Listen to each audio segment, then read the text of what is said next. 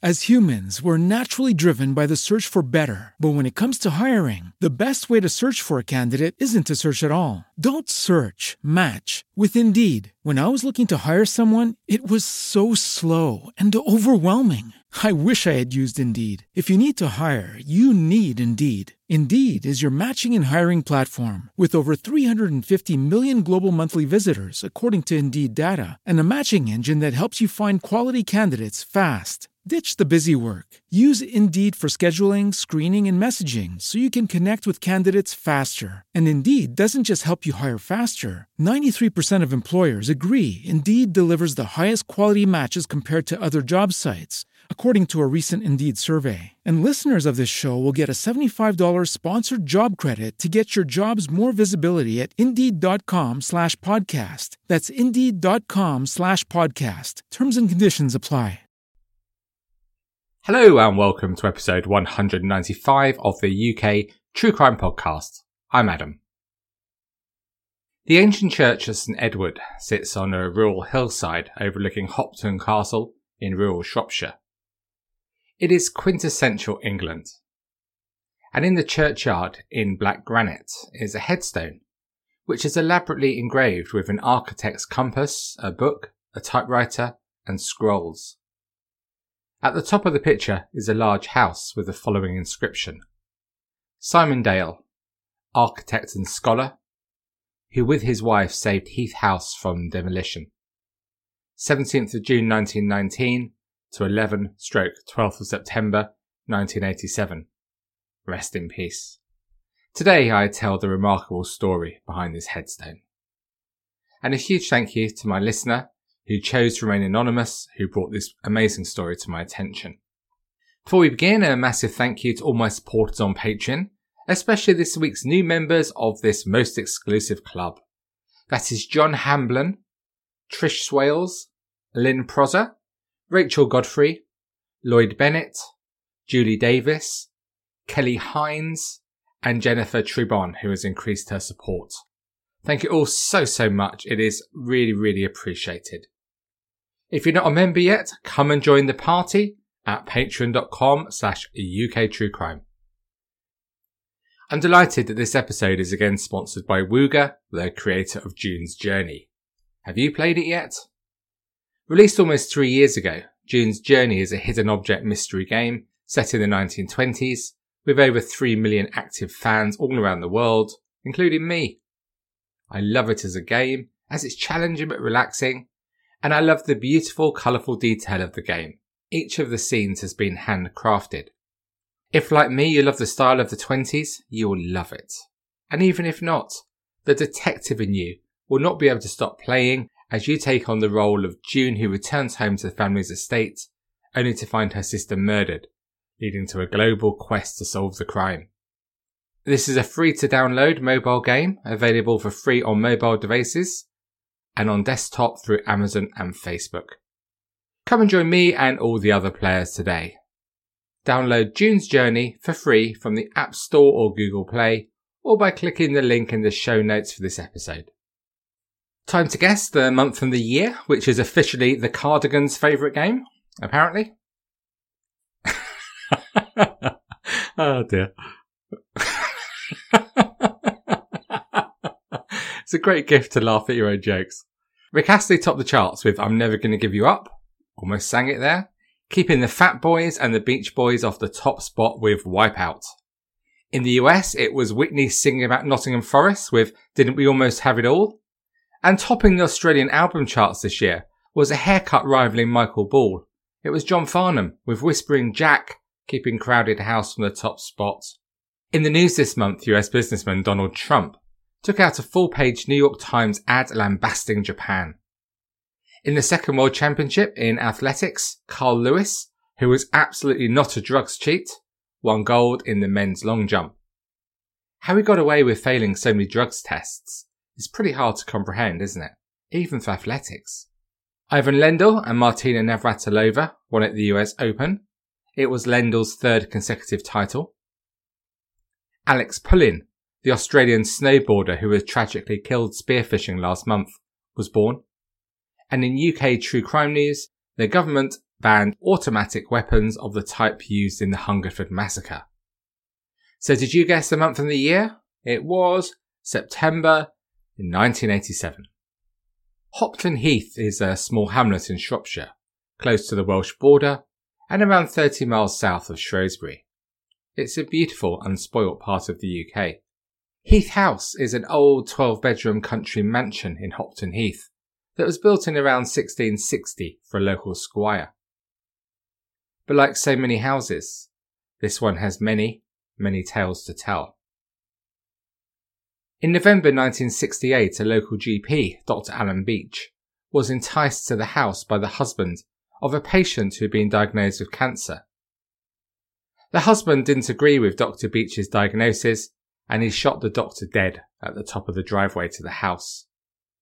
A terrible and pointless murder, but this isn't our focus today.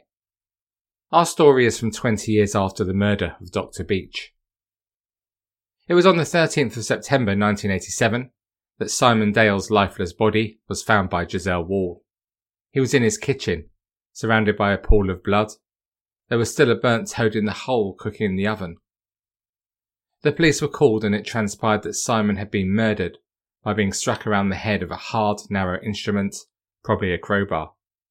A full glass of sherry was on the table next to the body.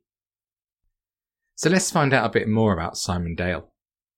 Before his gruesome murder in 1987, the retired architect had lived in Hopton Heath for 30 years. It's fair to say that he fitted the role of the cliched, eccentric, reclusive English gentleman. He loved his house, and over the years several parts of the grounds have been dug up, as Simon was convinced it was the site of King Arthur's legendary castle Camelot. He believed that King Arthur's Round Table was somewhere buried in the grounds, and at the time of his death, he was working on a book on this and telling how the legendary Holy Grail was buried in the area. Simon had certainly led an interesting life. He came from a middle-class upbringing in Oxfordshire, and as an architect his work focused on restoring country homes across the country. And then when he was 36 he met 23-year-old Susan Wilberforce, the great-great-granddaughter of William Wilberforce, the Victorian politician always associated with the abolition of slavery. Susan had experienced that awful upbringing of an upper-class English woman at the time, characterised by a lack of affection, being always seen to do the right thing, the stiff upper lip, strong discipline, and living in big, often cold, and dilapidated country homes. Her education ended at Solihull Technical College, with a finishing school in Paris. Her dad, Lieutenant Colonel William Wilberforce, died in the Second World War and her mum remarried, but she wasn't close to this side of the family. Her dad's sister, Lady Illingworth, more about her later, was a close, constant presence in her life. Simon quickly fell head over heels with Susan and they married in 1957. A friend, publisher Christopher Hurst, said that this marriage provided him with, and I quote, entry to the class he had courted professionally. And for Susan, Simon brought a solid presence and a grounding to her life. Together they dreamt of restoring a country house, and they bought Heath House in 1959 using £2,000 of her inheritance. The house, well, it was a total mess, little more than an empty shell. In fact, the owners were delighted to sell to the couple as they planned to demolish it. Not all their friends shared their joy at the purchase, as although the area is beautiful and rural, it's lovely and quiet, many felt it was somewhat gloomy and too isolated. Simon's friend, Christopher Hurst, again said, "My heart sank at what they were contemplating." But with their first son Alexander, they moved from their mansion flat in Old Brompton Road, South Kensington, to Shropshire. And over the next decade they had 4 more children, Sophia, Sebastian, Marcus and Simon. And for 13 years they devoted their time and their limited financial resources to restoring the crumbling mansion of their dreams. If you've tried to restore any sort of property, it's hard work and it's certainly not cheap. And for the family it was an isolated life and an increasingly unhappy one, with the children away at various boarding schools, and Simon and Susan leading separate lives.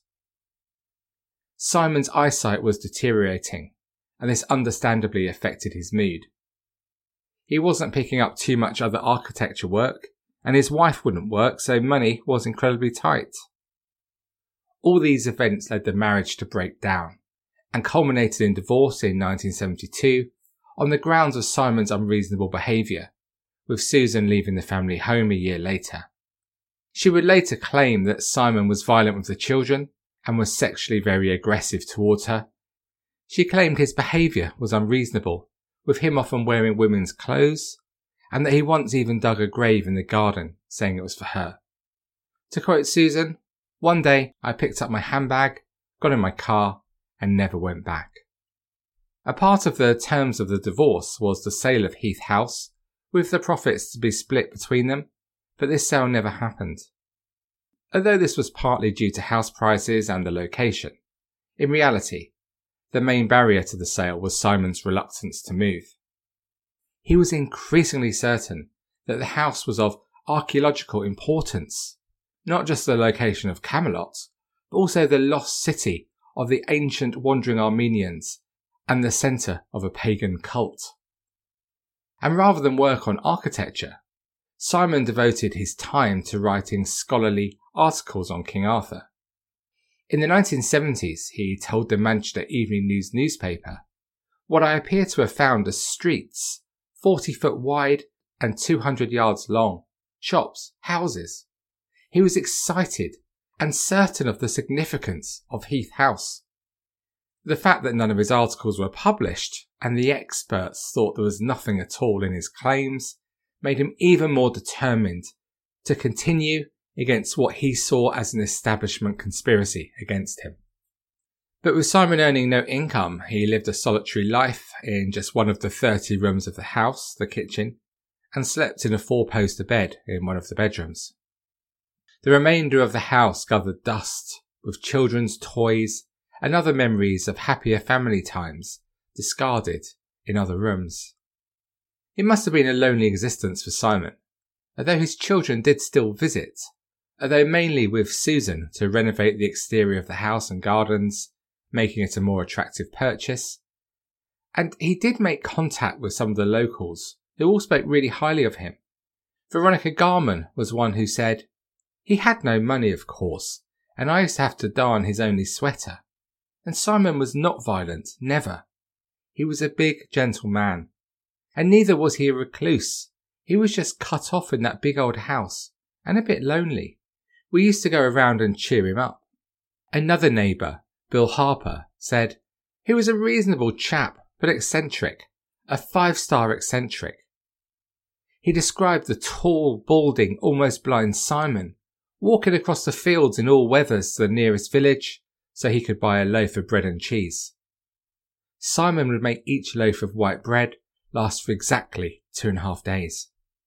By 1984, following the divorce, Susan had remarried in Jersey to a man who sounds straight out of a British comedy. His full name was Baron Michael Victor Iosif de Stempel, from a wealthy Russian émigré family, holders of an ancient Latvian title. Although in theory an economist, he never troubled himself with work, but he was a man about town, keeping a room at the Ritz and being seen in all the places that people like that need to be seen. He was later described by his own barrister in court as a monumental snob, a congenital liar, and a man without courage. You get the picture. He and Susan had been together before she married Simon, but she turned down his many proposals of marriage as he wasn't the solid, reliable man she wanted to be with. And Monsieur le Baron, as he liked to be called, went on to marry 3 wives. Although all through his marriages he retained an affection for Susan, and they stayed in contact. He even visited her at Heath House while she was married to Simon. But by 1982, both divorced, they resumed their relationship, and the Baron helped Susan financially. They went on to marry in 1984, but this wasn't a great success, with it reported that the Baron refused to consummate the marriage, instead sleeping in a tent in the garden. Unsurprisingly, with his history, he struggled a bit with commitment, and he soon started seeing other women. Later, he would say he had only been technically married to Susan, whilst the whole time she was in fact fiscally married to Simon. The beauty of nuance, huh? Susan was devastated by this, writing letters proclaiming her love for the Baron, saying in one, "My heart aches at the thought of being apart from you." And at one stage, to win him back, she even claimed to be dying of cancer. He really was the one love of her life. By 1986 they were divorced, although Susan did keep the title Baroness. And in autumn 1987, she leased a small workers' cottage named Forrester's Cottage, about 30 miles from Heath House, which she renamed Forrester's Hall. The reason she rented this place is that so she, along with 3 of her children, could continue to work on the restoration of Heath House ahead of its sale. By now the value had increased significantly from what the couple had paid, heading close to the £500,000 mark. It is claimed that during this time she spied on her ex-husband, intercepted his mail, and would sometimes jump out from bushes to startle his visitors. Theirs was certainly an odd relationship. Meanwhile, Simon continued to write his books. Worried about the establishment conspiracy, he entrusted the typing of his manuscript to a care of a local woman, Giselle Wall, who said she'll bring it over to him as soon as it was completed. And on Sunday the 13th of September 1989, at about 4:20 p.m, she brought the finished piece of work to show Simon. It was a hot sunny day, but there was a light on in the kitchen and the shutters were all closed. As she came into the house, she was immediately aware of the heat. The cooker was still on with a toad in the hole that had been cooking badly burnt, and she was also aware of the dreadful smell. Looking on the floor, she saw Simon's body. He had been hit 5 times in the head, and there had been one fatal blow to his throat, smashing his larynx and crushing his windpipe, which led him to choke to death on his own blood. Detectives were called and could find no sense of a disturbance in the house, and it looked like Simon had invited his killer into his home. What was the motive for this? Naturally, suspicion fell on his ex-wife, the Baroness, Susan de Stempel. When they went to Forrester's Hall to see her, detectives were struck by the complete lack of emotion she and her children showed about Simon's violent murder. When they searched her Peugeot parked outside, they found a newly cleaned and polished brass poker under the driver's seat. Susan said she kept it there for self-defence. She admitted that she had taken it from Heath House on the day that Simon was murdered, but denied any part in the murder. She said that on the Sunday night of the murder, she had raced home for 9 p.m. to watch Agatha Christie's Murder at the Vicarage. She admitted breaking into the house on a regular basis to steal furniture that she thought was rightly hers, and that this had led sometimes to confrontations with Simon. Susan and her children Sophia and Marcus were charged with his murder, although proceedings against the children were stopped after a few weeks. The trial took place at Worcester Crown Court and was an interesting affair and great copy for the tabloids, who loved her haughty nature, nicknaming Susan the Ice Queen. The prosecution called on Simon's visitors the Friday before his death, who told how they saw her lurking in the shadows of the grounds. There was another local farmer who told the jury just weeks before the murder that Simon had told him that he thought his wife was trying to kill him. And there was the clean crowbar found by detectives, which they suggested was the murder weapon. But there was no blood or other forensic evidence to support their case that Susan was the murderer. Susan's superior and arrogant nature was displayed with great effect against the QC for the prosecution, Anthony Palmer. When he suggested that she murdered her ex-husband, due to her frustration over the house dispute, she responded, "I wish you would get into your head, Mr. Palmer, that I was not angry with Simon. He was a great nuisance," she testified, "but I was not blazing mad." The whole case, she said, was against a woman made up by men. When questioned further, and Palmer again suggested she killed Simon, she just fixed him with a cold stare and icily replied, bollocks. Ian Bullock was the detective superintendent responsible for the inquiry, and he later told how amazingly composed Susan remained in what for anyone is a difficult and stressful situation. He told how after one of her 2 tiring days in the dock giving evidence, she looked at him and said, "You do look tired, Mr. Bullock." The case against her was weak, and the jury returned after just 4 hours with a verdict of not guilty of both murder and manslaughter. Susan showed no emotion at the verdict and left the court to go home to Heath House, which was now at last hers. But if Susan hadn't killed Simon Dale, who had? Locally there were stories of hitmen who might have been hired, local disputes, and there was also talk of a mysterious hitchhiker who'd been seen in the area. All we can say for certain is that nobody has ever been convicted of the murder of Simon Dale, and it seems that West Mercia police have no plans to reopen the investigation. But the story doesn't end here. When detectives were at Susan's modest cottage, investigating the murder, they were stunned by the quality of the furniture and the ornaments within, with one officer commenting, "It was like a storeroom at the British Museum." And the financial checks carried out showed clearly just how the family had been able to afford these pieces. Back in 1984, Susan's daughter Sophia was working as a temporary secretary in London, and she stayed with a relative, Susan's aunt we mentioned earlier, Lady Illingworth, the widow of Lord Illingworth, who came from a well-off Yorkshire family and who had held the office of Postmaster General in government. Lady Illingworth lived for most of her life in one of London's most exclusive addresses, Grosvenor Square in Mayfair. Her husband died in 1942, and 25 years later, she sold their Grosvenor Square mansion and moved in with a cousin in Kensington. But by now in her 80s, she was suffering from Alzheimer's, and Sophia brought her to stay with Susan and the family in Shropshire for a holiday. Little did she know just what this holiday would mean. It didn't take long after her arrival that the family decided to take their share of her wealth. After all, they needed cash to restore Heath House ahead of the sale, so why not? She was family after all. Her bank accounts were delved into, and after forging her signature, her shares were sold and the will was altered so that nearly everything she owned was left to Susan. The family plundered all the possessions she built up in her life. The paintings, jewellery, antiques, and anything else of value was either taken from her London home or out of storage to be sold at auction. And 9 months later, they arranged for Lady Illingworth to be moved to a nursing home in Hereford, telling social workers that they couldn't manage her at home because her Alzheimer's made it impossible. It later transpired that even Susan's trip to Jersey for the wedding to the Baron was funded by the sale of £13,000 worth of Lady Illingworth's jewellery.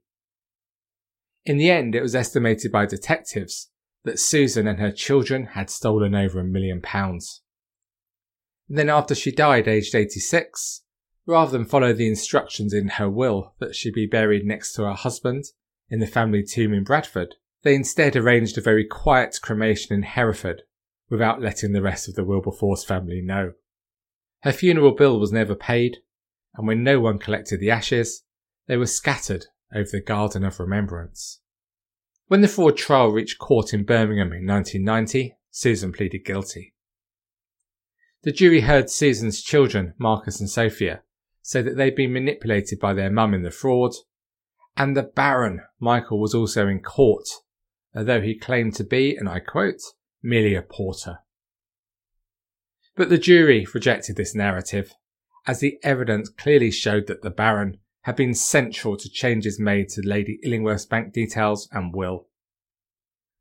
Demonstrating the same arrogance as Susan, the charming Baron said, "It was about what I would have expected from a working-class jury." Susan was sent down for 7 years, Baron Michael for 4, Marcus for 18 months, and Sophia for 4 months. But even then there was further mystery around some gold bars. One of the workers who had moved most of Lady Illingworth's possessions into storage told of some gold bars that had been in the basement of the house, with the story being they were looked after for a French family during the Second World War. It was suggested they were taken to a bank and then stolen during the fraud, with Susan and her children even issued writs in the slammer asking for the return of 30 gold bars, each 18 inches long, with a total value of £12 million. The family dismissed this as nonsense, and despite police taking it seriously enough for searches to take place in the grounds of Heath House, the gold bars, if they ever existed, were never found. Terry Kirby, who wrote an amazing book on this story, referenced like all my sources in the show notes, says that after prison, Susan lived in Wales and London, and that her relationship with the Baron did in fact resume. But it then petered out when she moved to Hastings on the south coast and became ill with heart issues. The Baron, meanwhile, was living with his second wife in a small terraced house in Acton, West London, the money of his youth, but probably not the arrogance, all now gone. Kirby tells how Susan still adored the Baron, and she sent a card to darling Michael on his 75th birthday with the message, "Hurry up, it will soon be too late." And as for Heath House, let me quote Terry Kirby in an article he wrote for the Independent newspaper, which says the following. The deepest irony is that Susan could never return to Heath House, the place that consumed her money and energies, helped destroy her marriage, break up her family, and give 2 of her children criminal records. It was sold at auction to pay her creditors for £272,000 in 1993. In 2000, it was bought by a city figure for £1.5 million. Today, it must be worth several £million. To get there, you still take a sharp left off the main road, past the gate where Dr. Beach died, and plunge down a driveway through a copse. But now the grounds once wild and unkempt have been landscaped. And Terry speaks to the current owner, who tells him, "I love it here," sweeping her arms to show the wide, lush green lawn, the pleasant shrubberies, and tall, mature trees. "It is such a peaceful place. We're very happy here." Terry Kirby continues, "Good luck to them, one feels.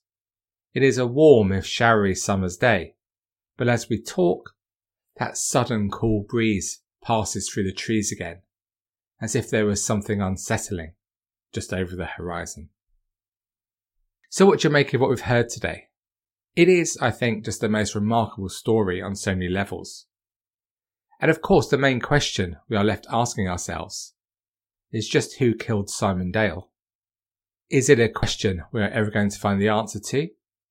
Or as Heath House moves on to the next part of its life, is it going to keep hold of the secrets of its past forever? Thank you so much for listening to this episode of the UK True Crime Podcast. To discuss this story or any other aspect of true crime, I suggest you talk to a pet or even yourself. If that doesn't hold much appeal, then why not join the conversation on the UK True Crime Facebook group? And to be in the opportunity of winning a non-life-changing prize of absolutely nothing at all, please head to patreon.com/UKTrueCrime ahead of the non-existent deadline. Don't miss out. There you can find bonus episodes and all the behind-the-scenes stuff from the 37th most popular true crime podcast and help me keep producing the show. That's patreon.com/UKTrueCrime. So that's all from me for today. Let's hope that lockdown eases in the northwest of England shortly so we can all pay a visit to our favourite sauna soon. Get your best towels ready. So on that optimistic bombshell, thanks again for listening and stay classy. Cheerio. As humans, we're naturally driven by the search for better. But when it comes to hiring, the best way to search for a candidate isn't to search at all. Don't search, match with Indeed. When I was looking to hire someone, it was so slow and overwhelming. I wish I had used Indeed. If you need to hire, you need Indeed. Indeed is your matching and hiring platform with over 350 million global monthly visitors, according to Indeed data, and a matching engine that helps you find quality candidates fast. Ditch the busy work. Use Indeed for scheduling, screening, and messaging so you can connect with candidates faster. And Indeed doesn't just help you hire faster. 93% of employers agree Indeed delivers the highest quality matches compared to other job sites, according to a recent Indeed survey. And listeners of this show will get a $75 sponsored job credit to get your jobs more visibility at Indeed.com/podcast. That's Indeed.com/podcast. Terms and conditions apply. It is Ryan here, and I have a question for you. What do you do when you win? Like, are you a fist pumper, a woo-hooer, a hand clapper, a high-fiver? I kind of like the high-five, but if you want to hone in on those winning moves, check out Chumba Casino. At ChumbaCasino.com, choose from hundreds of social casino-style games for your chance to redeem serious cash prizes. There are new game releases weekly, plus free daily bonuses, so don't wait. Start having the most fun ever at ChumbaCasino.com. No purchase necessary. VGW Group. Void where prohibited by law. See terms and conditions. 18+. Hello, it is Ryan, and we could all use an extra bright spot in our day, couldn't we? Just to make up for things like sitting in traffic, doing the dishes, counting your steps, you know, all the mundane stuff. That is why I'm such a big fan of Chumba Casino. Chumba Casino has all your favorite social casino-style games that you can play for free anytime, anywhere with daily bonuses. That should brighten your day a little. Actually, a lot. So sign up now at ChumbaCasino.com. That's ChumbaCasino.com. No purchase necessary. VGW Group. Void where prohibited by law. See terms and conditions. 18+. With LinkedIn Jobs, we tap into a network of more than 1 billion professionals to help you find quality professionals quickly and easily for any role you need. Marketing wizards? Found them. Software engineers? Found. That project manager I could never seem to hire? And found. LinkedIn Jobs quickly matches your roles with candidates with the right skills and experience. In fact, 86% of small businesses get a qualified candidate within 24 hours. Post your first job for free and get started at linkedin.com/spoken. That's linkedin.com/spoken. Terms and conditions apply.